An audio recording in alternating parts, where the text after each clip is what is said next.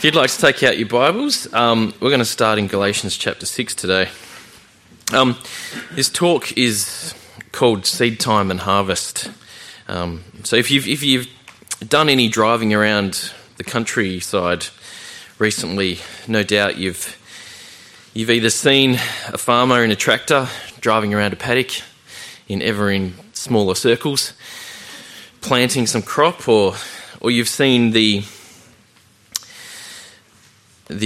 effects of somebody doing that, a freshly, planted paddock.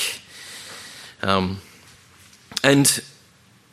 Jesus, when he was talking to people and through the scriptures, there's a lot of references to obviously the concept of planting seed and harvesting and those sorts of things. And obviously, the society that God was dealing with through when the Bible was written was a fairly agrarian society, so everyone understood this. But even today, each of us at some point in our lives has probably stuck a seed in the ground of some sort and watched it grow and hopefully got some harvest out of the end of it, or got some nice looking flowers to smell or look at, or whatever you do with flowers. And so we understand the concept of planting something and seeing it grow and getting a result at the end.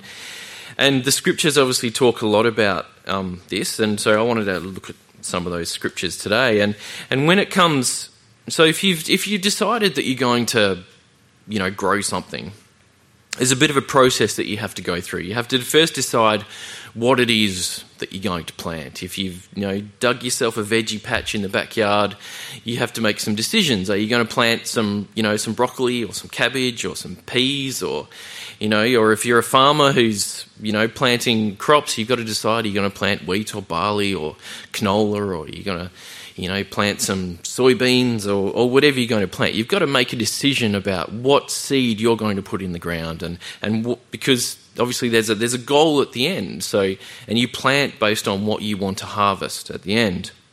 And you have to decide how much of those things you're going to put in the ground. How many peas are you going to stick in the ground, because how many peas do you want at the end? How many hectares of barley are you going to plant, because you expect to get an income from that? You have to decide when you're going to plant. When's the best time to do it? And you have to decide where you're going to plant those things. Where's a good place to put the particular thing that you're trying to plant? And so there's all these decisions that have to be made. And spiritually, it's a similar sort of thing. So that's what I want, kind of the structure that I wanted to go through this talk at.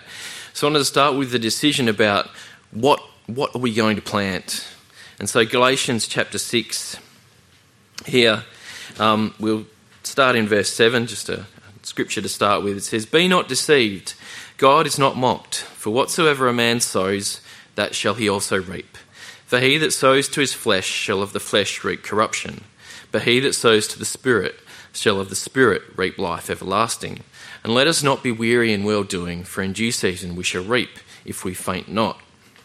And so it's a very simple concept here, that whatever you sow, that's what you'll get in the end. If you plant a bunch of wheat seeds in the ground, then at some point you're going to have a harvest of wheat. If you plant, petunias, you're going to get a harvest of petunia flowers. You're not going to get roses or something else. You will get what you sow. And obviously it's a concept that we all understand. And so there's a dichotomy here between, you can either sow to the flesh or you can sow to the Spirit. And we tend to think, and I know I did for a long time thinking about this scripture, that when you think about sowing to the flesh, I always thought about those things that are really kind of antagonistic to ourselves spiritually. We think of sowing to the flesh as, going out and, drinking and partying and sexual immorality and all those things that the scriptures warn us to stay away from. But if you think about it, to sow to the flesh, to sow to the natural man, it's not just those things, but it's everything that we do in most of our lives. You probably had breakfast this morning. That's sowing to the flesh. You have to look after your flesh. You have to put some Wheaties in it. You probably brushed your hair this morning because I didn't, clearly. But if you have slightly more hair than me, you probably had to brush it and make it look neat and tidy because, and these are all, we sow to the flesh every day because we have to live in this world as natural people. And the scripture here points out that the things that you sow to the flesh, from the flesh you reap corruption. You reap things which don't last. They're corruptible. They fade. And it's like if tonight, if you went and had the most amazing meal you can think of, maybe it's, a lobster thermidor with, a lovely, creme brulee pudding for dessert or whatever you're into, the most amazing meal you can think of, and you sat there and you ate it, you're going to feel amazing afterwards. You're going to be so satisfied, and you're going to go to bed, and you're going to wake up tomorrow morning, and you're going to be hungry. Because that satisfaction that you got from that most amazing meal that you can possibly think of is temporary. It's of the flesh, so it's corruptible. It disappears, and you're going to have to eat again tomorrow. And you probably can't afford to eat that amazing lobster creme brulee meal again because you spent all your money last night. But this is the point that the scriptures are getting at here, is that anything that we do in the natural, the benefit that we get from it is going to disappear. It's going to be because it's corruptible. Whatever good feelings we get from it. You buy a new car and it feels really nice to drive, but then someone's going to bash their shopping trolley into the side of it and scratch it up, or it's going to break down and then you've got to pay to be repaired and the shine goes away. Anything that we do in the natural, the good part of it doesn't last. And, elsewhere, in 1 Timothy chapter 4, Paul writes, "For bodily exercise profits little, but godliness is profitable unto all things, having promise of the life that now is and of that which is to come." And it's a scripture that I've heard used by many people who don't like exercise. They're saying, see, the scriptures say there's no point to it, but that's not quite what the writer was getting across here, is saying that, bodily exercise, looking after your natural body, there's some profit in it, but it's temporary. Because your natural body is temporary. It's only designed to last, 60, 70, 80 years. And, no matter how well you look after it, no matter how many vitamins you take each day and how much exercise you're going to do, it's going to fall apart at some point. And so the bodily exercise that you do, it only has benefit for a short period of time. Anybody who's done any sort of training for anything, that you can be really, really fit, but then if you sit for a fortnight and do nothing, all that fitness just disappears. And the next time you go for a run or do some exercise, you're panting and puffing and you feel like you've got blood in your mouth again, and you start from scratch because the profit was gone. But what Paul was getting at here is, okay, that's only temporary, but if you exercise godliness, that's profitable for eternity. That's not going to fade. And as it says here in Galatians, it says, "He that sows to the Spirit shall the Spirit reap life everlasting." So each day in our lives, we're going to do some planting. And we have to plant some things to the flesh. We have to take care of our natural bodies. We have to pay bills. We have to do all those sorts of things. But it's so important to make sure that that's not all that we do.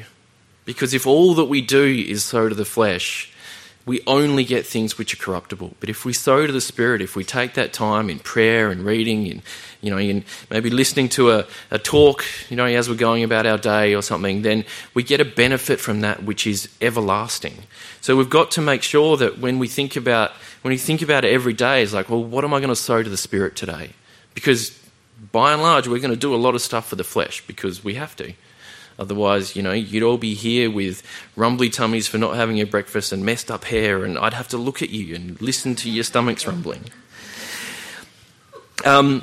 So let's make sure that we plant as much or more to the Spirit than we do to the flesh. Because, elsewhere the scriptures say that, no one just lets their body, waste away. We always remember to feed it. So we need to make sure we remember to feed our spiritual body and to plant to the Spirit as well. Let's go to 2 Corinthians chapter 9. While we're in that same area. Another scripture that I'm sure will be very familiar to you.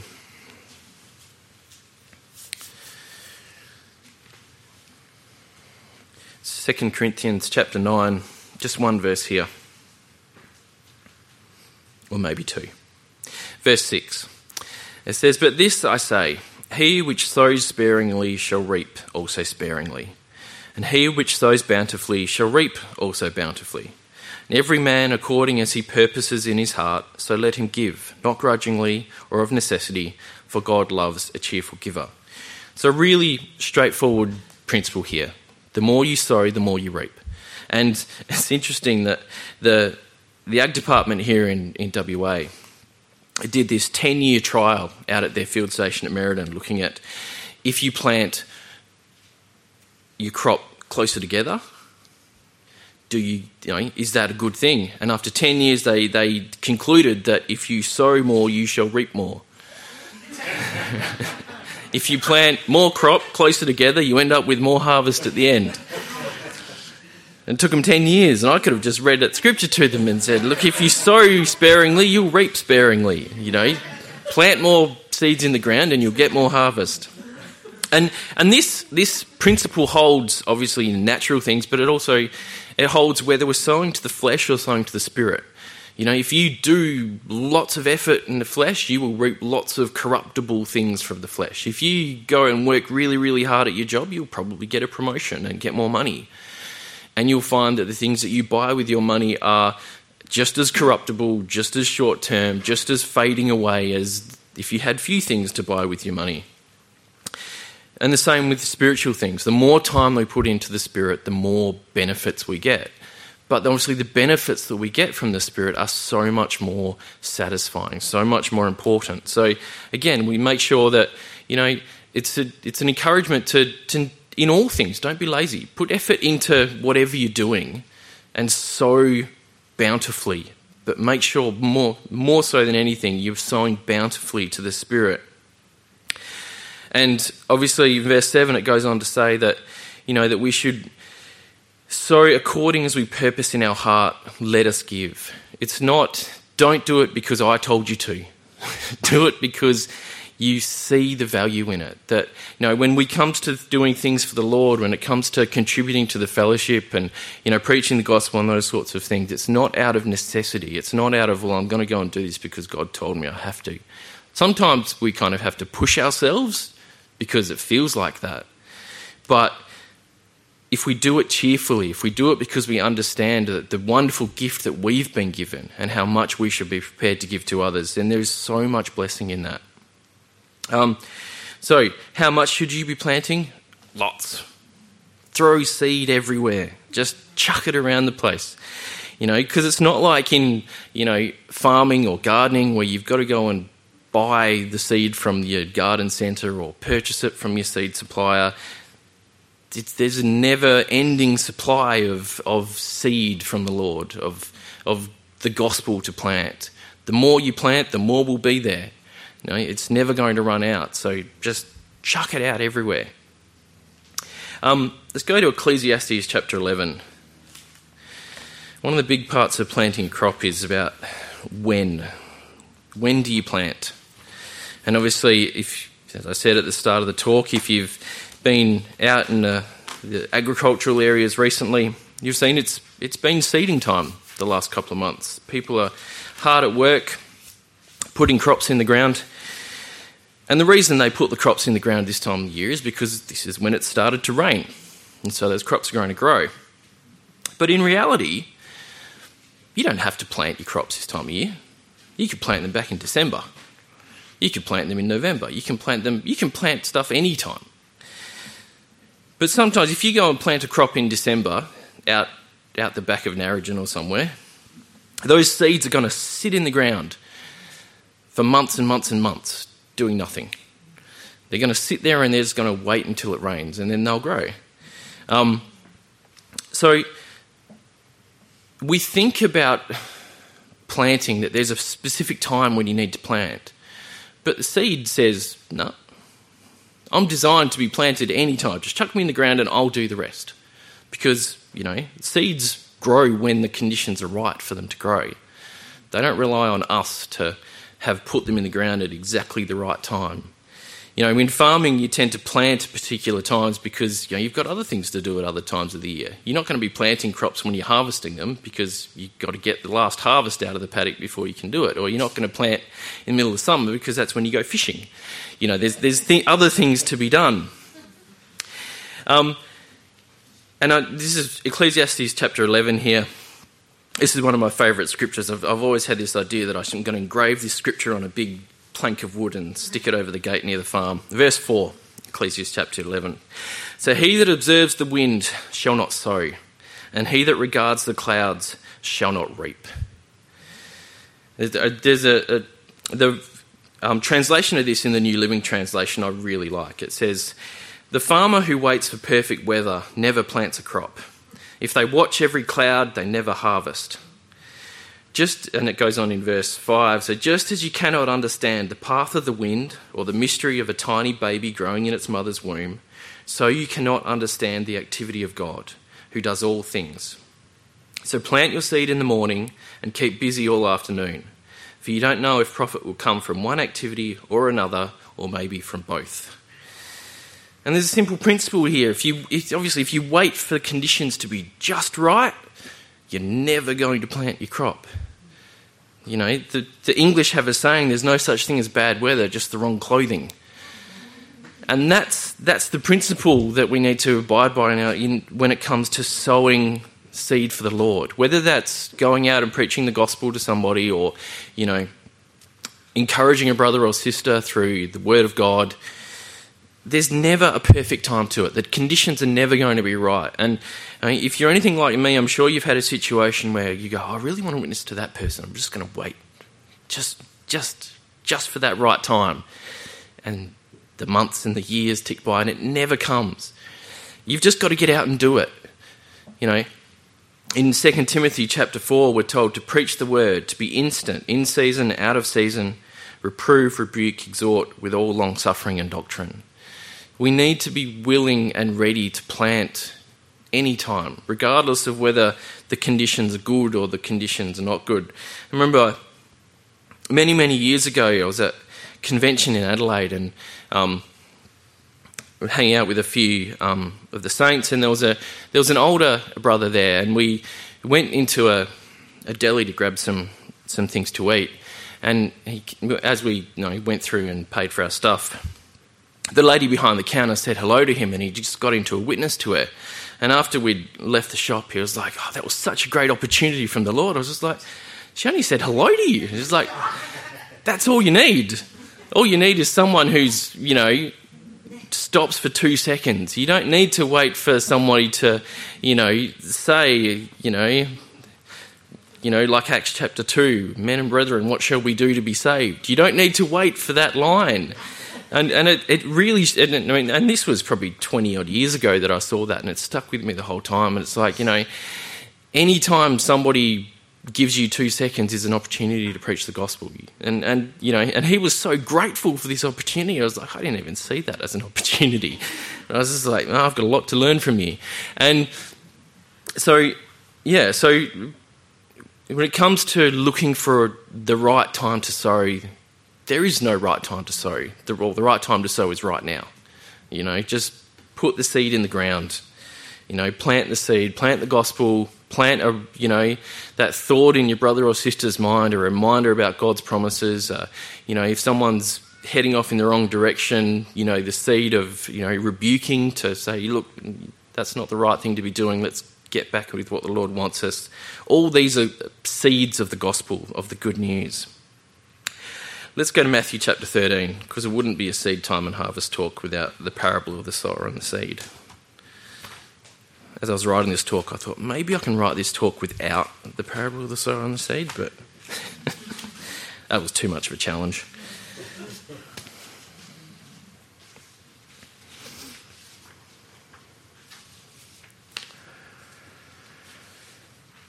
Okay, so Matthew chapter 13. We'll start from the beginning. So a bit of reading to go through here. Verse 1 says, the same day went Jesus out of the house and sat by the seaside. And great multitudes were gathered together unto him, so that he went into a ship and sat, and the whole multitude stood on the shore. And he spake many things unto them in parables, saying, Behold, a sower went forth to sow. And when he sowed, some seed fell by the wayside, and the fowls came and devoured them up. Some fell upon stony places, where they had not much earth, and forthwith they sprung up, because they had no deepness of earth. And when the sun was up, they were scorched, and because they had no root, they withered away. And some fell among thorns, and the thorns sprung up and choked them. But other fell into good ground, and brought forth fruit, some 100-fold, some 60-fold, some 30-fold.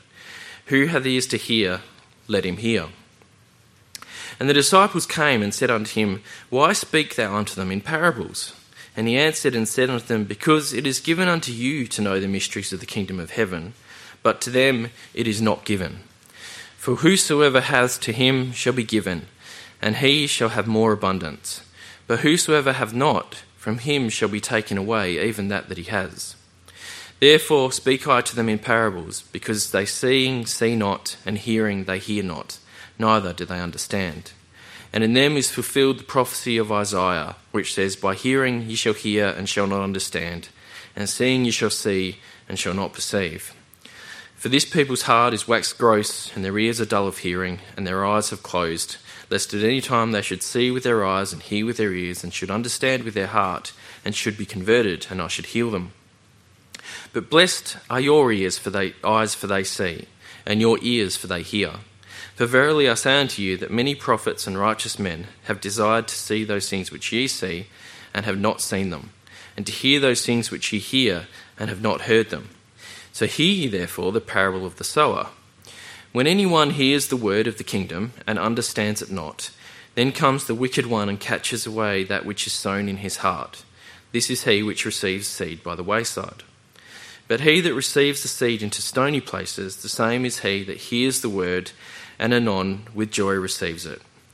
Yet hath he not root in himself, but endureth for a while, and when tribulation or persecution arises because of the word, by and by he is offended. He also that received seed among the thorns is he that hears the word, and the care of this world and the deceitfulness of riches choke the word, and he becomes unfruitful. But he that receives seed into the good ground is he that hears the word and understands it, which also bears fruit and brings forth some 100-fold, some 60, and some 30. So a parable that we've, I'm sure, heard many times of the different, responses that people tend to have to hearing the word of God. And we tend to think of this parable about preaching the gospel to the unsaved.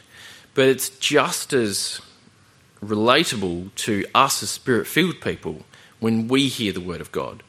Because sometimes we can be the wayside. We can be the stony ground. We can be the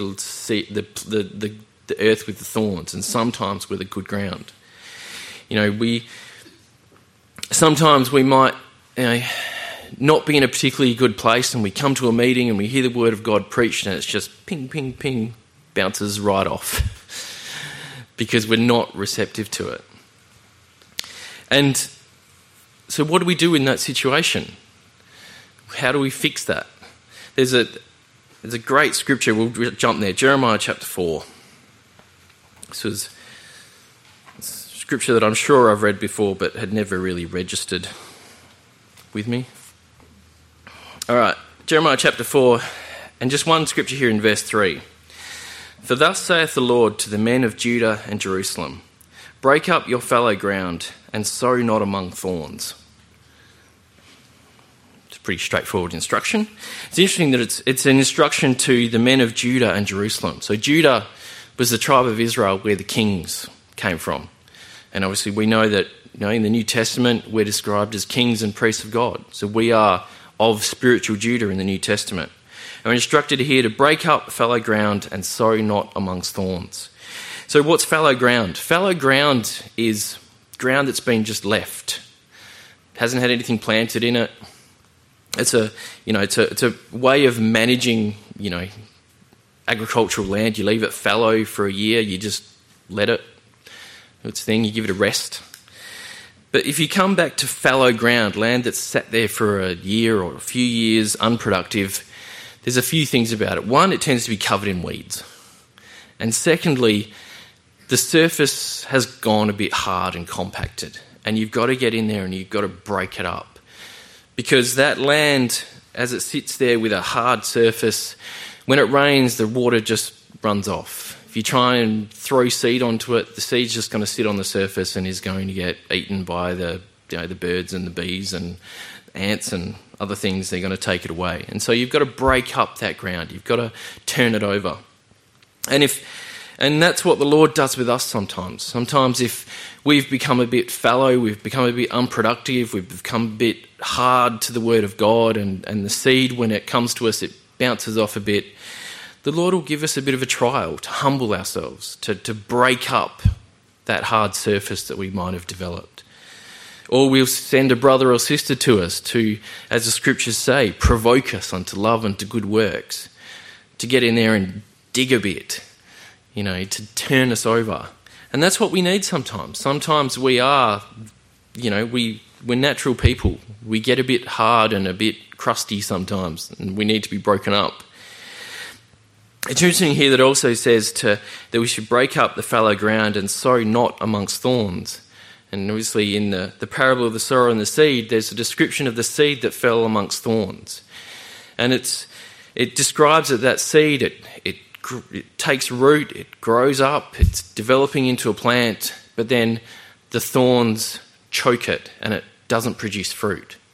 And I think for us as Spirit-filled people, that is one of the big cautionary tales for us, I think, in that parable of the sower and the seed. Because in that situation, the plant is still there. It's still there. It's still got leaves. It's still green. Spiritually, it's like somebody who's still here. They're at the meetings. They're still here, but the fruit isn't being produced because life and the cares of life are choking the word. And we can all be like this sometimes, that we come to a meeting, we hear the scriptures, we hear the encouragement from the word, and we go, yep, I need to do that. I need to make some change in my life. I need to make more time for prayer. I need to make more time to read my Bible. And then we go home and the bills that need to be paid and the kids that need to be taken to sport and this and that and the other thing crowds in like a whole bunch of thistles choking the word. And that good intention that we had when we heard the word and we took it in gets choked. And if that's how life is, there's a bit of weeding that needs to be done. You need to pull some things out and throw them away, because there's only so much time that we have in our lives, and if our lives are too full with taking care of life, it can choke the word and we stop producing fruit. We haven't withered and disappeared and are no longer here anymore, but we're just not as fruitful as we could be. And so we need to make sure that, if that's the situation we're in life, and I can tell you 100 examples in my own life of where I've found myself in that situation, that we need to do a bit of maintenance so that our seed time, when we come here and have the seed thrown at us, is worthwhile. And so there's a whole heap more in the parable of the sower and seed than just a description of what happens when you go out and preach the gospel to people. Obviously, yes, some people just not interested whatsoever. Some people hear the word, come along, get baptised, receive the Holy Spirit, and then we never see them again. They're off back into the world. And obviously that's, a description of the seed amongst the stony ground, that it just doesn't take root. It germinates, but then it's gone. But we want to be that seed at the end that falls into the good ground, and we want to make sure that we are the good ground, so that when the word of God comes to us, it takes root, it changes in our life, and it brings forth the fruits of the Spirit primarily that the Lord is looking for us for. Let's go to 2 Timothy chapter 2. So, I said this talk was called Seed Time and Harvest, and I've only spoken about planting seeds so far, so that should mean we're about halfway through, right? So I'll be done by about 12:15. We'll do the harvest kind of end quickly. We'll get to that. Where are we going to? 2 Timothy.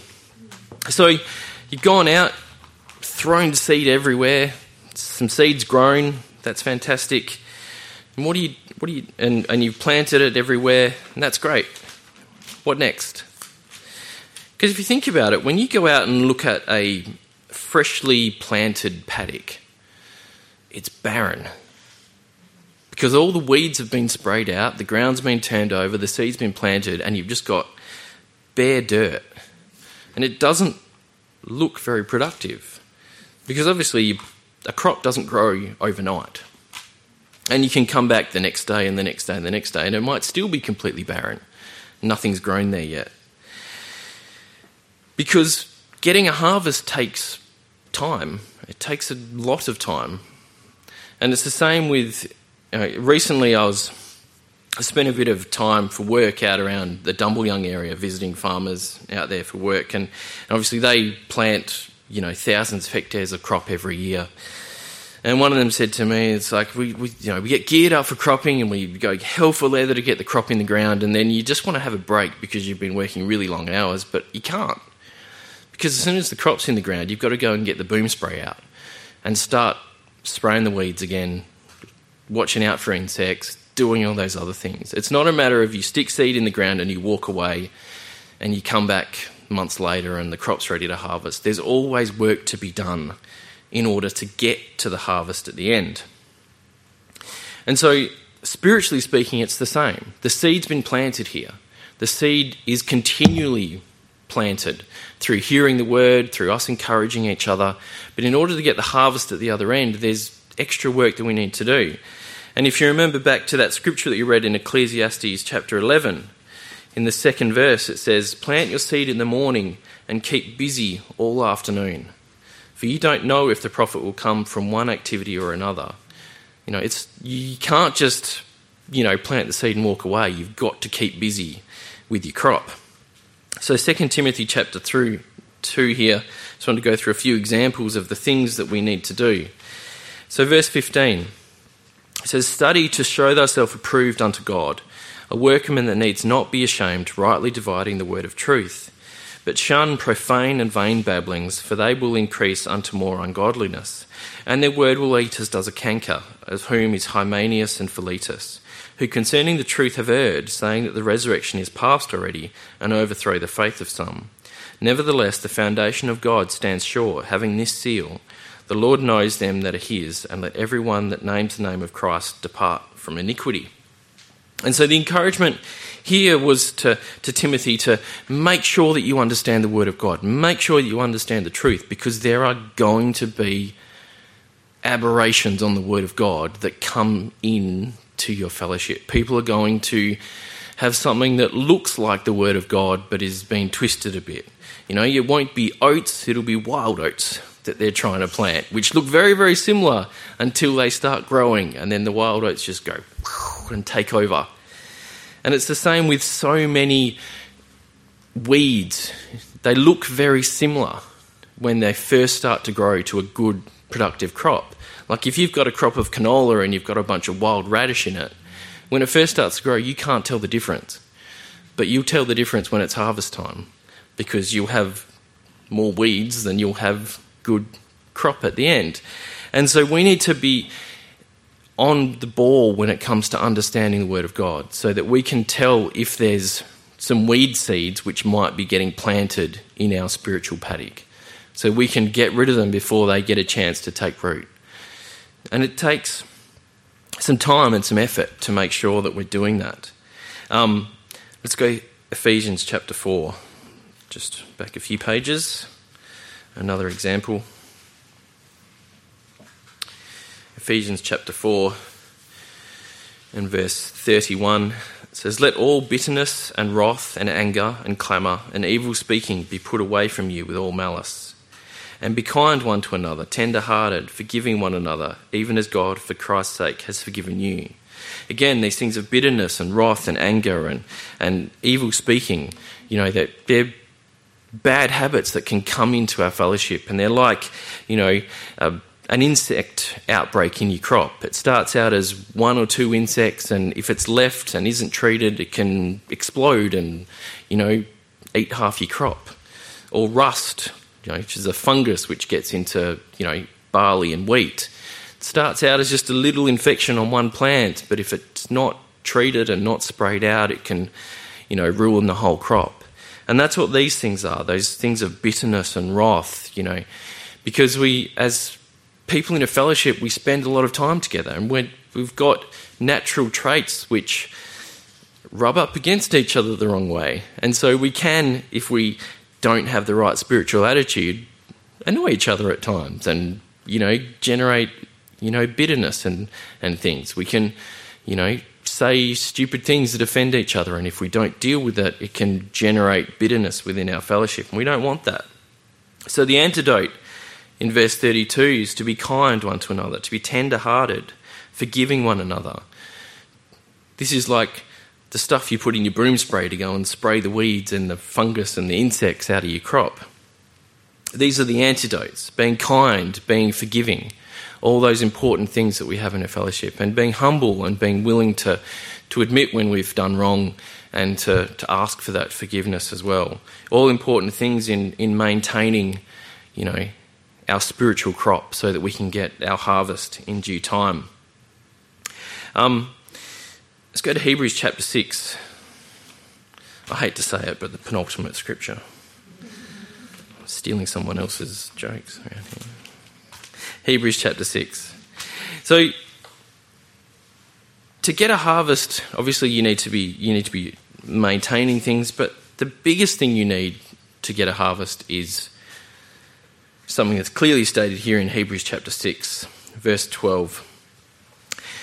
That you be not slothful, but followers of them who through faith and patience inherit the promises. You need patience. Growing a crop, growing veggies in your garden, growing some petunias, it doesn't happen overnight. You plant a seed, that seed might stay there for weeks or months or years doing nothing. I think about my own father, who's had the seed of the gospel thrown at him for 35 years. Hopefully some of it's gone in. I can't tell from the outside. There might be some growth going on that I don't see. But, I hold on to this promise that by faith and patience we inherit the promises. And, looking around, there's plenty of other people in this fellowship who are doing the same thing with family members. Throwing seed at them, hoping that at some point something will grow. And so we have to have that patience and that faith that says, well, I've planted the seed, it's up to God to make the rain and to make the conditions right for that seed to germinate. And sometimes it takes a very, very long time. I think of Betty Hill's husband, who I can never remember his name. It was Len Hill. It was nearly 30 years, I think, after Betty got saved that he eventually came along and was filled with the Holy Spirit. So while there's life, there's hope. And so we need to have that patience. And the same with as we endure trials, as we endure the bad weather that comes on a crop and all the other conditions that crops that we go through, it's through that faith and the patience that we get to harvest time. Let's go to Mark chapter 4 to finish on. Because obviously it's all about the harvest. The whole point of planting seed in the ground, of taking care of the weeds, of, dealing with the poor weather when you've got to go and work and you'd rather just stay in your Ugg boots. It's all about the harvest at the end. And if there's no harvest, there's no point. So I just wanted one last scripture about the harvest. Mark chapter 4 and verse 26. And he said, this is Jesus, he said, "So is the kingdom of God, as if a man should cast seed into the ground, and should sleep and rise night and day, and the seed should spring and grow up, and he knows not how. For the earth brings forth fruit of herself, first the blade, then the ear, and after that the full corn in the ear." Because it takes time. It takes time for that growth to happen and the harvest to be ready. Verse 29, "But when the fruit is brought forth, immediately he puts in his sickle, because the harvest is come." And that's what the Lord's doing. The Lord's planted a harvest on this earth, and he's watching it grow. He's watching us grow. We've our leaves, our stalks, we're getting bigger. And as soon as that harvest is ready, as soon as the ears of corn, the ears of wheat, whichever sort of, agricultural crop, or the head of broccoli, you might, think of yourself more as a broccoli than a wheat or whatever. As soon as it's ready, as soon as the harvest is ready, God is not going to hold back. He's going to get out the harvester and go for it. Take his harvest and go and take it home. And that's the day that we're waiting for. Obviously it hasn't happened yet because there's still a bit more growth to go on. There's a few more seeds to germinate, a few more people to hear the gospel and to produce that fruit that God is looking for. But the harvest is coming, and when it's ready, God's not going to hold back. He's just going to get going and we're going to be with him. So let's make sure that we're part of that harvest. Amen.